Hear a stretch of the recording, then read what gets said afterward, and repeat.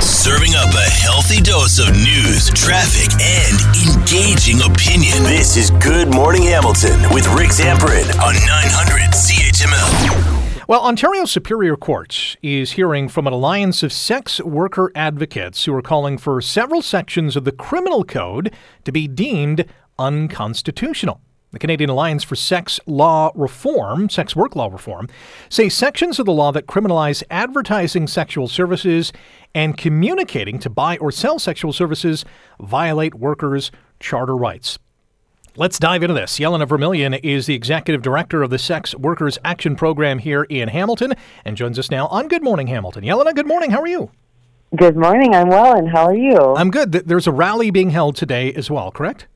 Yes, I'm on my way to Toronto in just a moment, actually. I have to be at the Superior Court this week in Toronto. What's that going to be like? What is the message you want to send to people out there? That sex workers' rights are human rights and that we need to defend them by removing the criminal penalties, which often target marginalized women predominantly who work in the industry.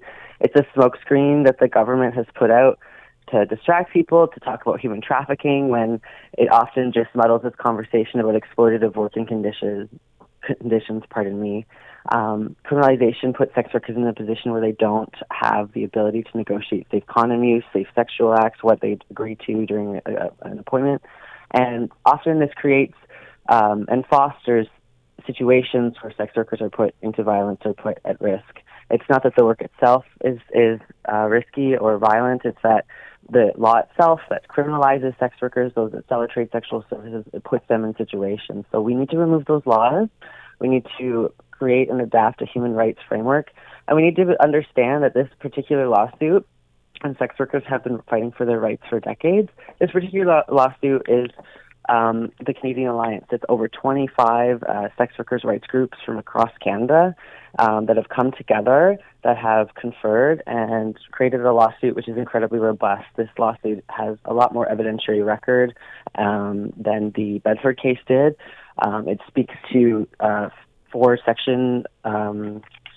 charter section violations: the right to life, liberty, and security, the right to equality and non-discrimination, the right to freedom of expression, and of course the right to freedom of association, because as workers, sex workers have been not allowed to unionize as other workers. And so to really prove that the current criminal laws violate their charter rights to the freedom of association will vindicate the rights of sex workers across Canada and hopefully eventually globally, because there are workers who have been oppressed and suppressed by the state, and we need to remove these criminal laws to protect them. What part of the criminal code do sex workers deem to be unconstitutional? What has to change for sex workers to work or unionize, be free, be safe? Right. So the current laws being challenged in this particular lawsuit are sections 213.1 for impending traffic, section 213.1.1 for public communication, section 286.1 subsection 1 for purchasing and communication to purchase, section 286.2 subsection 1 materially benefiting, section 286.3 subsection 1 procuring, also known as pimping, and 286.4 also known as advertising in the criminal code. So all of those things, they're all parts of the industry. They're all mechanisms of the industry to advertise your services, to talk about your services with the client, to negotiate those services in a public space. The criminal law discourages and makes it unsafe for sex workers to basically do their work. And a lot of what sex workers have been saying for decades is that if you criminalize any part of the industry, you criminalize all parts of the industry. And what happened in the Bedford case in 2013 was it did remove a lot of the unconstitutional harms of the laws when the Supreme Court decided that they were unconstitutional. But unfortunately, the Stephen Harper's government in 2014 disrespected the Supreme Court decision and created the laws that we currently have, PCEPA, Bill C-36, which we are challenging in court today for this week in this trial. We got a couple more minutes, Yelena. I want to ask you, how do you think sexual services should be advertised, and can we do that and still protect minors?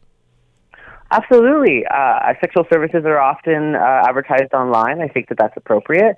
I think that in private magazines and private forums, I don't think I don't believe that sexual services need to be advertised in the same way that like a burger would be.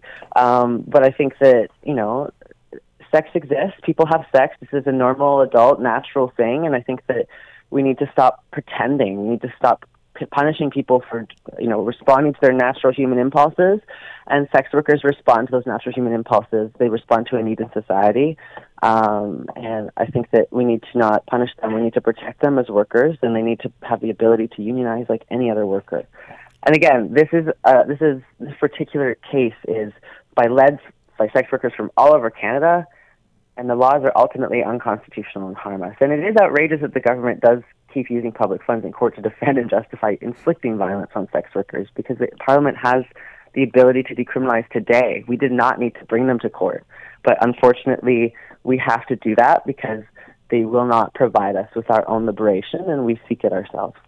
Yelena, I really appreciate the time today and breaking down the issues that you and many others are facing in this country. Thank you so very much, Rick Zamperin. Thank you for having us again. Have a good one.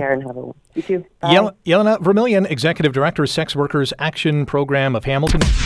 Wake up with the information you need to get the most out of your day. You're listening to Good Morning Hamilton with Rick Zamperin on 900 CHML.